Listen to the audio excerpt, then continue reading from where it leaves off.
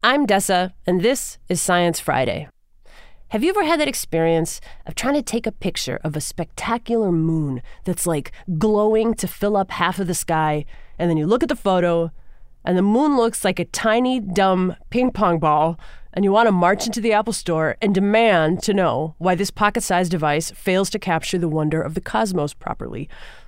Well, the majesty of that supermoon might be as much in your head as it is in the sky. Your brain does a lot more than just receive data reports from your eyes. Seeing involves a lot of interpretation, of which you're totally unaware. Vision is, well, complicated.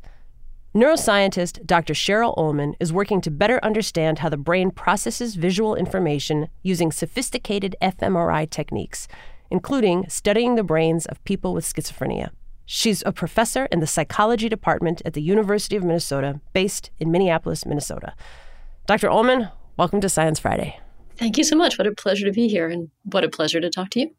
Okay, I know that at the core of your work is the idea that you see with your brain, not your eyes. Can you explain that? I can explain part of it, and there's about 10,000 of us studying that question who will eventually get the full answer to that. So that quote comes from Dr. Baki-Rita. It was one of the early developers of sensory substitution devices for folks who had lost their vision. And I didn't realize for the first 15, 20 years of my career how important that was to me. I thought vision was something that I could describe as a one-directional process. Photons hit your eyeballs. Those eyeballs send that information to your brain. Your brain starts by detecting some edges, then it turns those edges into shapes and into objects and scenes, and it's just this feed-forward one-directional process. And no, it just isn't. Like, that does happen, and there are a few milliseconds during which the input is the best way to describe what's happening in your brain. But almost instantly, your brain, it's big, and it's been around for a while, and it's been living in this world, and you have had so much experience with how the visual world works. You're carrying around these amazing internal models of the world, and you're relying on them super heavily. So I'm standing there looking at a tree, and the tree I'm seeing is mostly the tree that was created by my brain, anchored to reality by this input that's coming in through my eyes. But what I see, that giant moon that you saw, is your brain telling you a story, the truest story it can come up with, but it's your brain's work, not your eyes. It feels in some ways like you describe the visual system like a cast iron pan, like it's seasoned by the world. It's one of one. And it's as much about the treatment it's received and its experience as it is about the object itself. Absolutely. And everybody's brain is doing that interpretation differently, which makes it challenging sometimes to do research. And you studied physics before you became a neuroscientist. Did that totally change your approach to understanding vision? Absolutely. I think it's the physicist in me that wanted that one-directional process to make sense. Just little building blocks, making something more and more complicated until we got the answer. And I had to kind of do an about face as I started realizing that when I would be studying people's brains, and I would, in some cases, show them nothing, and then I would analyze the responses, and I knew that there was nothing coming in through their eyes, and I would get these responses that looked like vision. And it was because they expected to see something, or they predicted that something was going to be on that part of the image when it wasn't there. And I had to really have a little mid-career crisis there. Be like, oh, yeah, so I'm going to have to study the feedback processes. Your memory and your thinking brain and your past experiences are feeding back to the earliest stages of visual processing and shaping what you see. And I know that some of your research has been about people with schizophrenia, and specifically how optical illusions might appear differently to that population. Describe how that has fit into your research. And so the first thing I need to say is I'm not a clinical psychologist. And so as I work to understand how vision is different in folks who are experiencing psychosis, I'm also madly trying to learn for myself what it means to experience psychosis. We've all heard the term schizophrenia. I'm starting to use the term psychosis, and that's because we're trying to move the field, much bigger than me, is trying to move away from specific diagnoses to observable attributes. Schizophrenia, if we know anything about it, it's that if you've met one person with schizophrenia, you've met one person who's been offered a diagnosis of schizophrenia. It's different for everybody, and it's a collection of things. Some people might experience stronger reality distortions. Other people might experience more negative symptoms, like just a withdrawal from the world and a difficulty experiencing pleasure. And all of that gets lumped under the category of schizophrenia. So people have been trying for years to come up with more concrete ways of understanding exactly what's going on for individuals. And vision is just a really accessible, relatively understood, concrete feeling kind of system. 40, 50 years ago, people noticed that individuals with schizophrenia, when they looked at some really popular size illusions. Size is notoriously difficult for us to figure out. We know that when something's close to my face, it's really big. And when something's far away from me, it's going to look small. But I know it's not actually small. I know it's way over there, and that's why it looks small. So your brain's always doing this calculation. How far away from me is that thing really? And so we can trick your brain. That's what the illusions are doing. They're tricking your brain into changing the context to change how big something looks. And then they showed these illusions to some folks who had been offered a diagnosis of schizophrenia, and they didn't respond to the illusion the same way. And that kind of started a cottage industry of showing visual illusions to folks early on with a diagnosis of schizophrenia, and then more recently with a diagnosis that includes an aspect of psychosis, some kind of a reality distortion. So that also might be folks with bipolar disorder. And looking at these illusions and seeing, does that look as much bigger or as much smaller as I typically get from response from a control population? And does it? Yeah, it does and it doesn't. And so a super hardworking grad student in my lab, Victor, he just finished his written preliminary exam doing a meta-analysis of the literature. And he pulled out like 40-something papers that had all kind of asked that question. Are people with schizophrenia more or less susceptible to these visual illusions? And the answer, frustratingly, is it depends. Part of it depends on maybe your sample size just wasn't big enough and you got this one answer, but it's not going to replicate. And others, it depends on the details of the illusion. And those size illusions turned out not to be particularly robust or reliable. But the family of illusions that we've studied the most for the last 10 years are about contrast. It's like the intensity of an image. When there's lots of whites and blacks, that's a high contrast image and it looks really intense. So your brain does everything it can to just, okay, everything's intense. I'm just going to turn down the knob so my neurons don't have to work so hard. So there's these gain control mechanisms. And we've spent a lot of time trying to study those. And those seem to be reliably different in folks who are experiencing schizophrenia. Exactly how, we're still working on that. But the way that the neurons, the brain cells, talk to each other and tell each other, just calm down. There's a lot of this going on. You don't need to do so much. Those mechanisms appear to be different in folks with psychosis and in folks with schizophrenia. And is there any reason to believe that this differential response potentially to optical illusions might have anything to do with the kind of hallucinations that people who are experiencing psychosis report?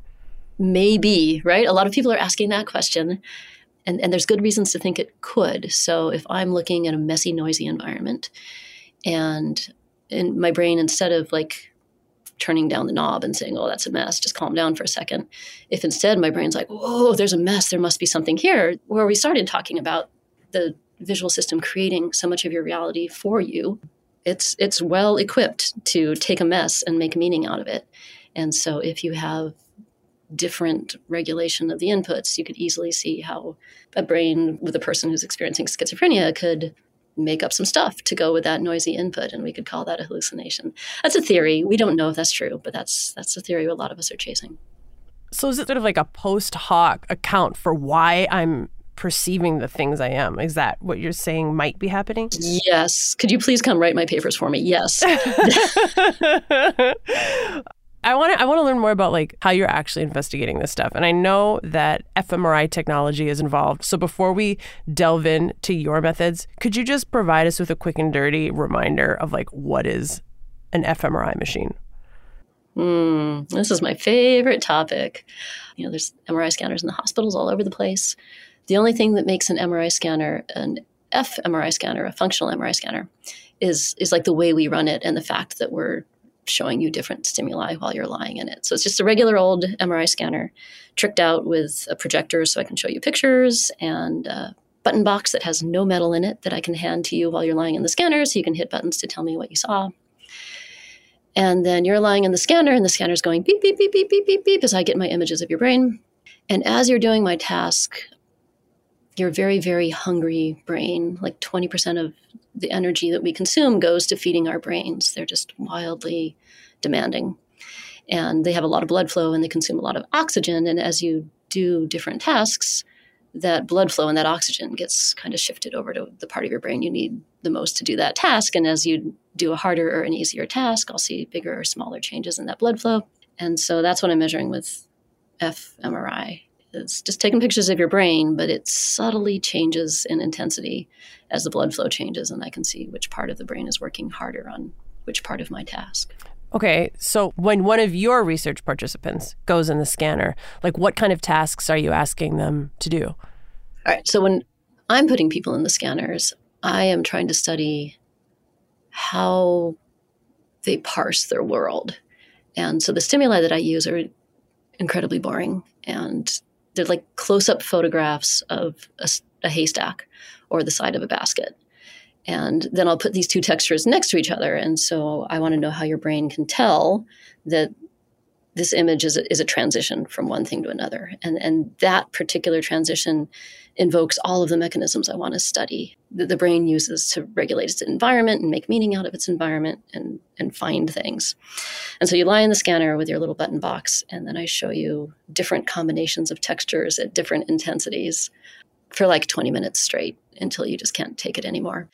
And then I process those data to see if the changes evoked by those boundaries, by those contrast to textures, are different in the brains of folks who have schizophrenia or just control participants. And so far, I'm seeing tiny little differences. They're subtle, but I like this task, and I think it's telling us something interesting about how different brains process textures. I will notice that there is an element of masochism in like literally displaying haystacks as you look for a needle.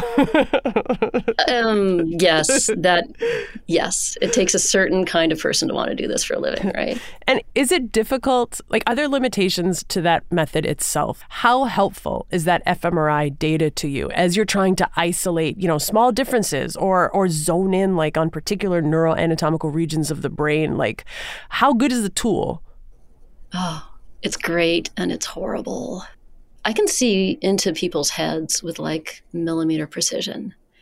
And there's just nothing more magical than looking at somebody's brain and actually being able to see it. So I know where I am. I know which part of your visual system I'm studying. I know which part of the visual field, the projector screen you're looking at. I can tell exactly which part is evoking the responses I'm measuring. That's great. What's horrible is even with my millimeter resolution, I'm trying to study neurons, and neurons are like 10 microns. So individual neurons are like 1/100th of a millimeter. And in my resolution element, we call them voxels. They're like volume pixels, because when I'm making images of your brain, it's like I'm slicing it up and looking at one slice at a time. And each slice looks like a picture, so that would be a pixel, but it's in volume, so we call them voxels. And each voxel contains something like 100,000 neurons. And I want to know what each one is doing, but I have one data point. That voxel either got brighter or darker while I was doing my experiment. And so that summarizes the mass action of like 100,000 neurons. And that's what's horrible about functional MRI, which my colleagues would be very angry if they heard me say that. So I hope they're not listening. It's Science Friday, Cheryl. I think the tea just got spilled. Oops. But it's so frustrating. There's 100,000 things, and I got to tell them what each one of them's doing from a single number. It's like knowing your neighbor's politics based on who your state representative is. Like, it's so coarse. If you're just joining us, I'm talking about vision and perception with neuroscientist Dr. Cheryl Ullman from the University of Minnesota. This is Science Friday from WNYC Studios. I know that part of your work now is cooperating and collaborating and contributing to the Human Connectome Project, right? Which has a goal of like better understanding in a really high resolution how the human brain works. Can you explain that? Yes, and that's where our hope lies, right? I have a single voxel that represents these 100,000 neurons, one data point to summarize so much, but I'm not the only person getting those data points, right? We have lots and lots of data. We do lots and lots of scans. And then there's our group, there's 20 other groups, and data sharing is just mandatory now. And so all put together, we're going to be able to figure this out. And what the Connectome Project is this massive initiative. They got the name kind of copying it after the genome, which was this big push to do something nobody thought you could do 20, 30 years ago. And now they sequence the human genome. And so the Connectome is kind of like that. In your brain, there's like 100 billion neurons. And that's not the problem. There's 100 billion of them, and each one of them has 1,000 connections. So the complexity of the system is overwhelming. And so the complexity lies in the connectivity between neurons, not in the individual neurons themselves, because how this one fires depends on how 1,000 other neurons fired at the same time. That connectivity is what is the target of the Connectome, and mapping hundreds, thousands of people's brains using dozens of different perspectives is building up a big enough database we can start answering some of these questions. And they're starting with a more manageable project, right? Are they working on animal brains now before tackling the human brain? Yes, there's like this brain initiative. And the idea of seeing every single neuron in a brain, it's currently inconceivable for humans. Now, I have a small imagination. I bet in 20 years, you're going to be interviewing somebody who's like, yes, we just finished mapping every single neuron in the human brain. That's not feasible yet. It's getting feasible for mice. They have much smaller brains, but they're still plenty complex. And then not only figuring out kind of the identity or the class of every neuron in the brain, but then starting to look at who's connected to whom and mapping out that connectivity. That is a conceivable goal, maybe in the next decade. And then, science grows faster than we can ever imagine. From the mouse, they'll move to non-human primates, which have smaller but very complex brains, and then onto humans. It's actually really exciting to hear you say that science moves faster than we can imagine, because I think so many of us are accustomed to the cautions, right? We won't know for 3 more. We can't say anything for certain for 5 more. And it's exciting to know that in addition to all the double checking, there's some awesome innovations happening as well. Thank you so much for the conversation today, Dr. Ullman. This has been the highlight of mine. My pleasure indeed, and highlight of my day, getting to talk about these favorite things of mine. Dr. Cheryl Ullman, professor in the psychology department at the University of Minnesota, based in Minneapolis, Minnesota.